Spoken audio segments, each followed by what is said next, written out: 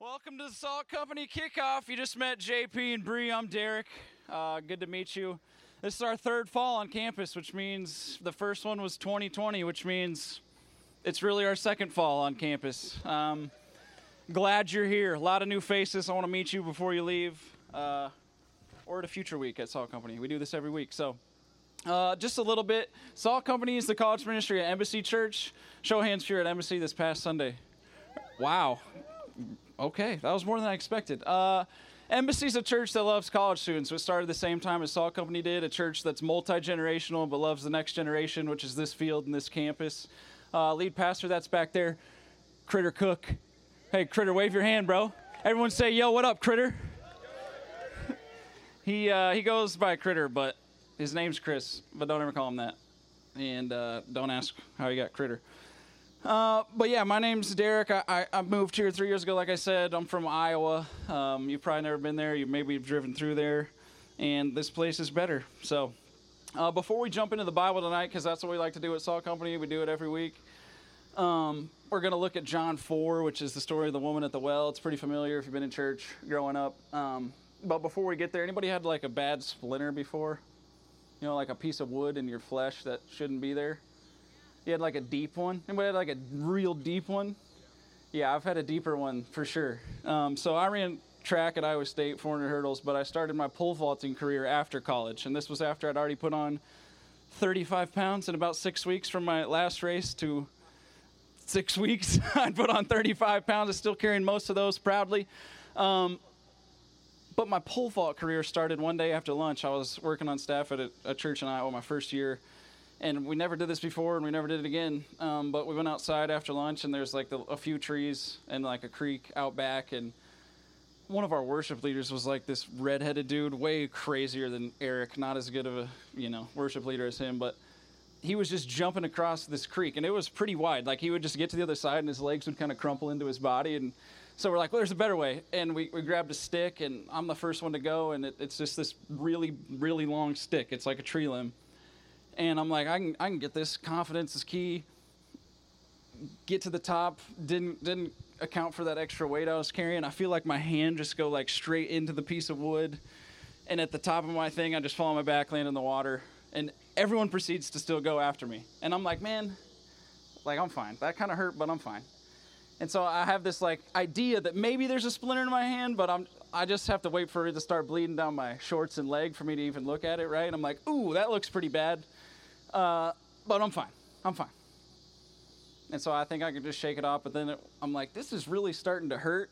And we go back inside, and one of the most aggressive females I've ever met in my life, named Courtney, for years, like, yo, let me get the splinters out of you. I'm like, I don't really want you to, though.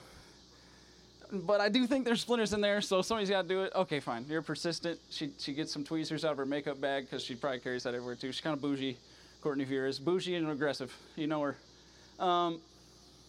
She starts digging into my hand with these tweezers. And I'm like, man, if it's not going to go away on its own, hopefully Courtney can handle this. And she's like, Derek, I don't know. I think you got to go somewhere. I'm like, no, Courtney, just get them. But one more time, go. She can't get them out. So she's like, I think you should go to the hospital. I'm like, no. I'm not going to the freaking hospital over some splinters. You got to be kidding me. That's like so weak.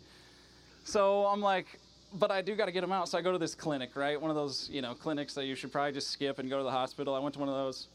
And this guy, oh my goodness, how bad I wished it was Courtney back digging into my hand than this guy. Shaky hands. He's trying to like numb me, and it's like with a needle, but he's just like, it's seriously like the worst experience. Like one of the top 5 least favorite minutes of my life.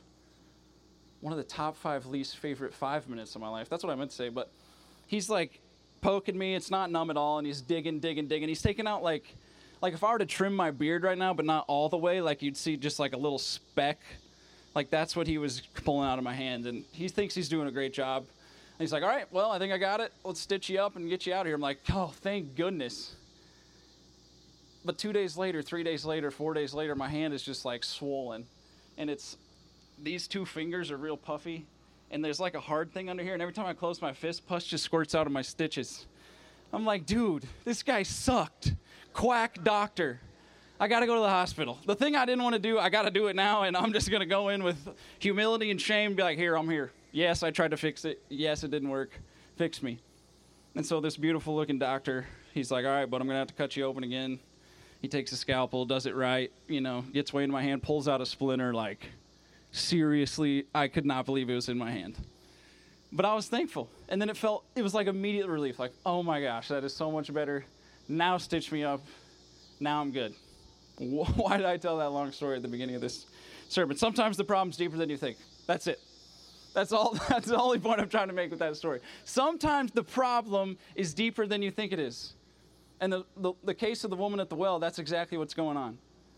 It's just a woman from Samaria that shows up to this well, meets Jesus, realizes she got more problems than she thinks she has, and then her life's changed in the moment. So if you got a Bible, which you don't because you're on a field, and so I don't expect you to, so I'll try to summarize and read at the same time, and hopefully you follow along. Jesus is going to meet this woman at the well, and I didn't grow up going to church and was kind of a bad kid, so I was kind of like scared of Jesus, but I knew him as a historical figure, heard of him before. Maybe that's you, maybe that's not, but the question tonight is, what if this Jesus person that most of us are familiar with came not just to meet me in my big problems and then shame me for them, condemn me for them, but take care of those problems on my behalf and satisfy me in the same time? Can he really do that? I think he can. Intro, a woman pulls up to a well with her bucket to get some water. John 4, which I'm not at anymore because there's wind. John 4, Jesus is traveling with his disciples, and then he sits down at a well, and a woman from Samaria came to draw water. Give me a drink, Jesus said to her, because his disciples had gone into town to buy food. They were hungry. And so Jesus says, can I have a drink? She says, how is it that you, a Jew, ask for a drink from me, a Samaritan woman? For Jews don't associate with Samaritans, the text says. And Jesus answered, if you knew the gift of God and who is saying to you, give me a drink, you would ask me, and I would give you living water. So a woman pulls up to a well with a bucket. It's probably more like a jar, but I'm just going to go with bucket because that's more. We don't really carry jars for water these days. Nor do we carry buckets for water, but you see what I'm going. Woman comes with her bucket. Jesus is there waiting for her, and here's what Jesus is going to do. He's going to say, hey, give me a drink, and then actually let me give you a drink. Right? If you knew who I am, I love that part. If you knew, you'd ask me, and I'd give you living water. And so she says, sir, you don't even have a bucket. And the well is deep. The well is still there. It's 100 feet deep today. They think it was probably deeper back then. So she's like, Jesus, you don't even have a bucket. How are you going to give me water? Where do you get this living water? The text says, you aren't greater than our father Jacob, are you, who dug this well and drank it from himself, and his sons and livestock drank from it? And Jesus said, everyone who drinks this water will get thirsty again. But whoever drinks from the water that I give him will never get thirsty again. In fact, the water I give him will become like a well of water springing up in him for eternal life. Sir, the woman said to him, give me this water so I won't have to get thirsty and come here to draw any more water. What's going on? She wants to not be thirsty anymore. At first, she just sees Jesus as this Jew and a man that should have no business talking to her, a woman from Samaria. She says, sure, that sounds like a good deal. Stitch me up. I don't want to be thirsty and have to come to this well anymore. It's noon. She's likely coming to draw water in the middle of the heat of the day because of her past, which we're going to learn a bit about in just a second. No one goes to draw water at noon. That's the hottest time of the day. Sure, that's when you want water the most, but you go in the morning to get it for throughout the day, or you go the night before to fill up for morning. She's there at noon because she's isolated. She's lonely. She's got some issues, and this is where Jesus is going to go next. She says, sure, give me that water. You got a deal. And he says, go call your husband and come back here. Weird twist, Jesus. She says, I don't have a husband. Jesus said, I know you don't. For you've had 5 husbands, and the man you have now is not your husband. And so what you've said is true. And the woman said, okay, I see that you're a prophet.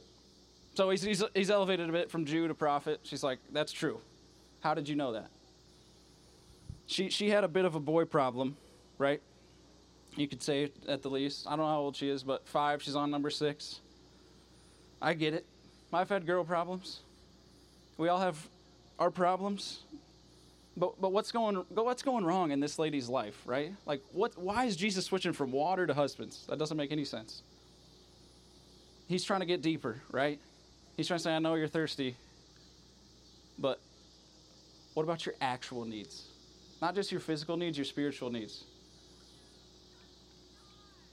For this many marriages to go wrong, I think something's going on here, right?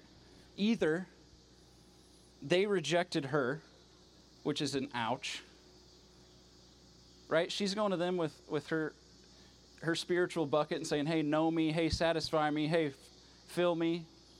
And they're saying, no, we don't. I actually got to know you a little too much, and now, not for me. I'm out. Ow. Or she's going with the same buckets, and they're not cutting it for her. So she's saying, bye-bye. I'll rather start blank. Right? This is how all relationships end. One person's not satisfied by the other person, so it's over. I'm sorry if you've been on the receiving end of that. I have. This is one of, if not the primary thing going on in her soul, is this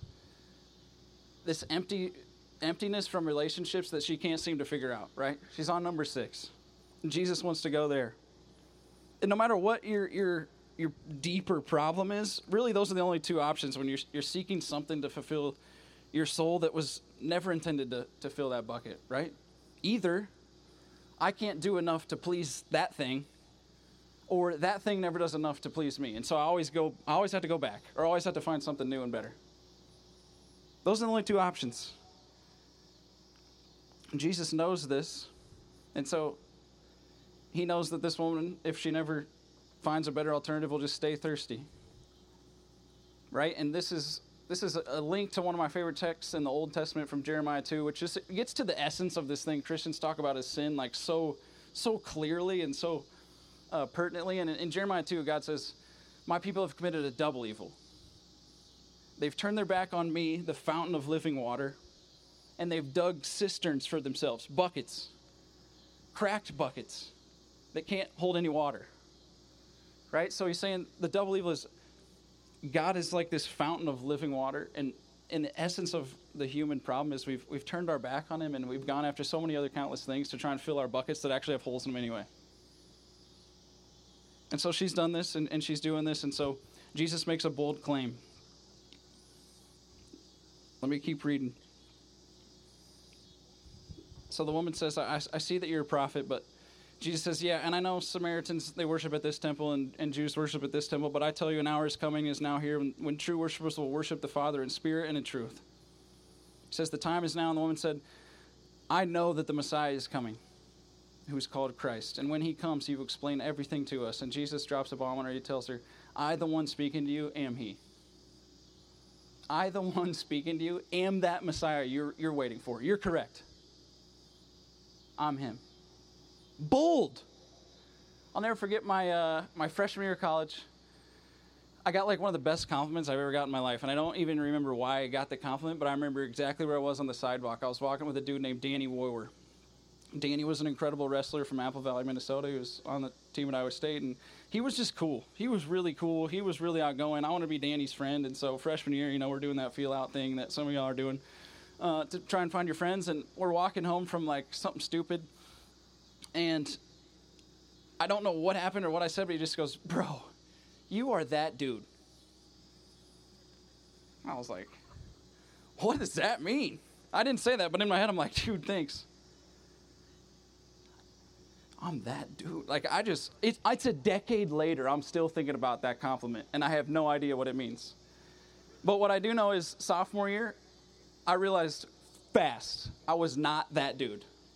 I thought my whole life I was that dude. Danny should not have told me that. It was just a fluff to the Derek Jones ego that did not need to be as big as it was. And so I realized sophomore year, in one of my lowest moments, Jesus was actually that dude. Whatever that dude is, it ain't me. It ain't you. It's Jesus, and that's the claim he's making to this woman at the well. See, if Jesus never shocked you with his claims before, he never really surprised you by just the magnitude of his power, his genius, his heart, his love, you probably don't know who he is. That's why at Salcombe we're going to spend the next 6 or 7 weeks unpacking these I am statements in John's gospel, his biography of the living Jesus that walked and died and was resurrected. And Jesus makes these I am statements. I am the bread of life. I am the light of the world. I am the gate. I am the good shepherd. I am the resurrection, the way, the truth, the life, and the vine. And so I want to just spend the first part of this year looking at Jesus. Is he really that dude? Can I really trust him with my life? And because I think that we can, I'm excited to go there. And so the claim Jesus is making, don't be confused, is the reason I'm able to give you living water is because I am that dude. I know your thirst. I know your guilt. I know your shame. I know just how thirsty you are, and I alone can give you satisfaction. I can quench it. And so the resolution in the text, real quick, Jesus' disciples show up, and they were amazed that he was talking with a woman, yet no one said, what do you want, or why are you talking with her, right? They just knew something just happened, right? So they're just like, they don't say anything, like classic disciples. Then it says, then the woman left her bucket, her water jar, and went into town and told the people, come see a man who told me everything I ever did. Could this be the Messiah? So he's moved from Jew to prophet to, I don't know, could this be? And she tells the whole town. And the town comes to see Jesus, and it says, many more believe because of what he said. And they told the woman, we no longer believe because of what you said, since we've heard for ourselves and know this really is the Savior of the world. He just moved up again. Could it be? So for sure he is. She drops her bucket. She runs and tells everyone. She comes in Little Miss Isolated, and she leaves Little Miss Popular. She comes to Jesus ashamed. She leaves feeling free. She's a bucket carrier to now he fulfilled his promise. She's now a well of living water. She's just telling other people they're getting a taste. They come see Jesus. They believe.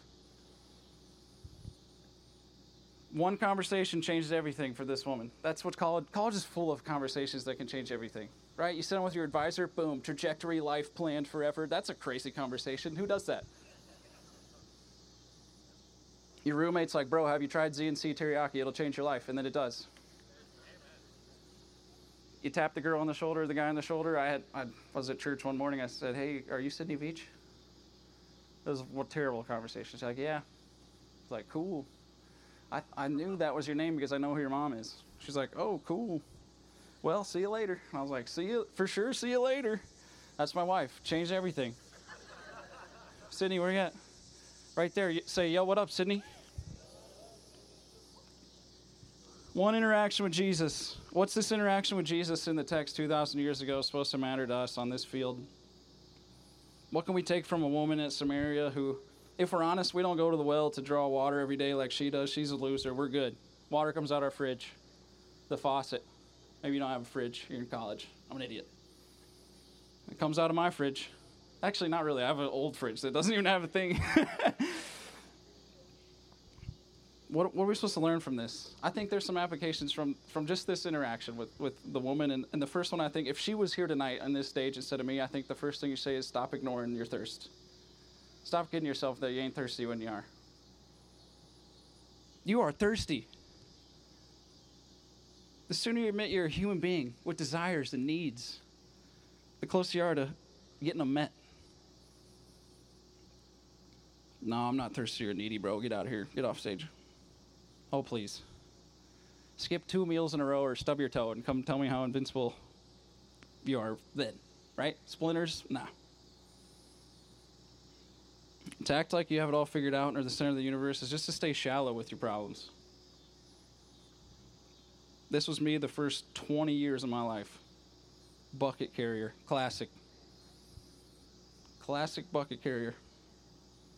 And the only two options of being in that place are you either end up exhausted because you're going back to the same well to get the same little hit to keep you going, or you're looking for new wells, and that's exhausting too. Like, oh, this track wasn't going so well, so let's try this one.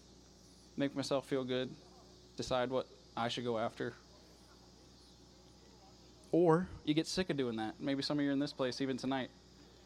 Of like, I did that, and I'm sick of that game. I'm tired, so I think I'm content with empty buckets. And you just end up dehydrated, right? I've been in that place too, and frankly, a lot of people got to get pretty close to that place in order to come to Jesus. Like, I got to be so sick of it and so dehydrated that I'm finally in touch with my thirst enough to see him for who he is. The first thing we need to do is quit ignoring the problem and just trying to get enough water to get by. We need to let the God of the universe, this Jesus, cut out the stitches and just go a little bit deeper. Right? So I think the second thing that the woman, if she was here, would say is, stop ignoring your thirst and just start questioning those wells that you're going to. Those things that you're doing to get that bucket filled. How's it going? For me, athletics, grades, money, approval from the opposite sex, approval from the same sex, parents' approval. Right? Like at some time or other, a lot of those things are going good or they're going not good. And like that's like how my life's going. Those are shallow things to put your whole life into, I think Jesus would say. What wells are you going to? What if those wells are the very things I'm running to that are keeping me from the God that wants to satisfy me, right? But what if Jesus came not to condemn you, but to quench your thirst? What if Jesus wanted to extend to you the sort of radical grace and forgiveness that can actually change your life, just like this lady in the text? If you knew, right? If you knew, he says, you'd be asking me for a drink and I'd give it to you and you'd leave here changed, but she didn't know. And so my fear is that a lot of you on this field tonight, let alone on this campus, don't know. If you only knew. Because once you know, it changes everything. My sophomore year and on, it's like, if I only knew this sooner, right? It's actually good news. I actually didn't need to be afraid of the church growing up, you know? All those things I mentioned, they're good gifts, but they're terrible things to build your entire life on. Maybe a primary well you like to visit is the well of religion, right? Like the well of tricking yourself into thinking you're not that bad. You haven't done a lot of crazy stuff, but the thing that separates you is that idea that you don't need him, that you're not thirsty, that you've already been satisfied by this stupid well of doing enough good things. What's your well? Have you been there all week, all your life? Were you on your way to that well when you stumbled into the Salt Company Kickoff? Look, if Jesus met you at that well, would you even give him the time of day? Would you hear him out? Because the reality is he knows everything you've ever done. Yikes. Every thought you've ever had. Yikes. But I think if that woman were here, she'd say, it doesn't matter. It doesn't matter. He loves you anyway. And so I think the last thing she'd say is drop your freaking buckets and go tell everyone. You can come to him at literally any moment. In fact, he's already come to you. You notice he's at her well. He's at the well. He doesn't say, hey, come clean yourself up and then you can follow me. He goes where she's at.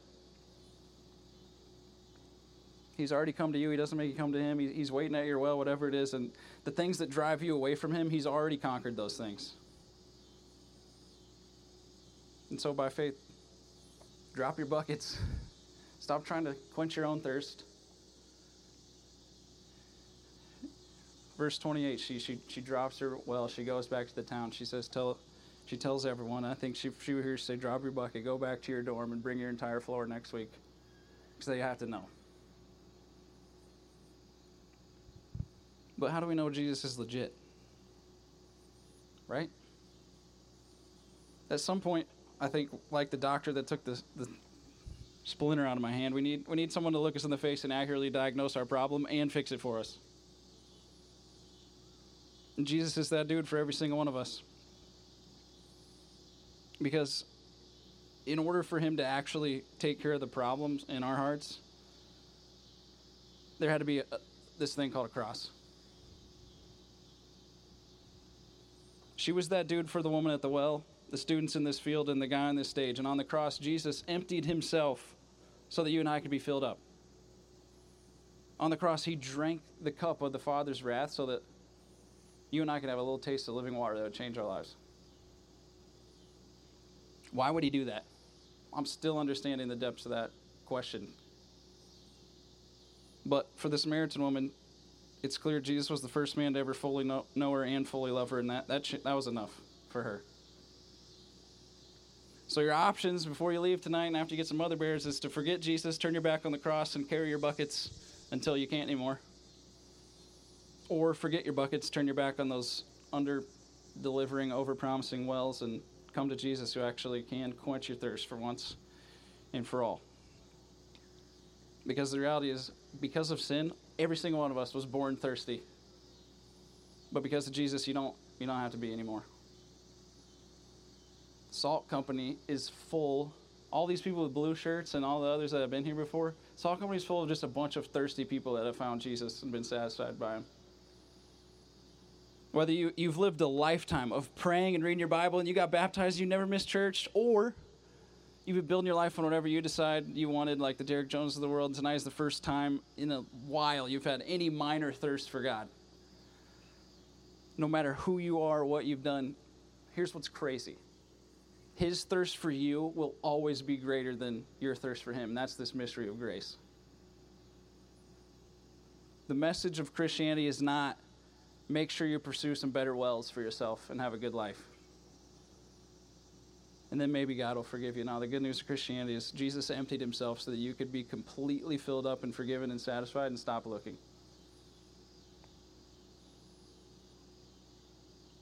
Jesus knows everything about every single person on this field, but he's not going to reject us. He's not going to not meet us at the well. He's not going to give you what you think you want, which is stupid water. No, he's going to meet you and give you what you really, really, really, really, really actually need, which is himself.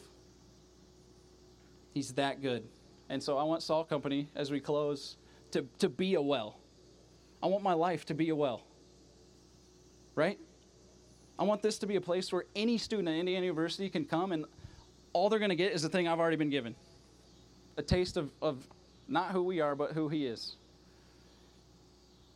And so if there's anything you need to know about Salt Company, it's that we only sing songs to one person and we only serve one drink here. And it's living water. And so, yeah, the gospel of Jesus Christ never gets old. It never runs dry. And I'd love for you to celebrate with us every single Thursday night. And we got one more opportunity tonight to just sing songs to him. And so band can come up, I'll pray, and we'll eat. Jesus, we love you. I thank you for every single person that's here tonight, and I pray that no matter how thirsty they are, you'd help them feel it more. No matter what their wells are, no matter how free or guilt-ridden they feel, God, would you just meet them like you did with the woman at the well, and God, would you just give us a drink of your goodness, your glory, your mercy, and would it change everything about us? Would we live our lives now as a well where other people would come hear the message that actually matters and actually saves and actually can do something to change not only a life but a campus like this one? And yeah, would we just worship you? You're good. You've given us a drink that we don't deserve, and so we just want to sing songs to you right now. In Jesus' name, amen.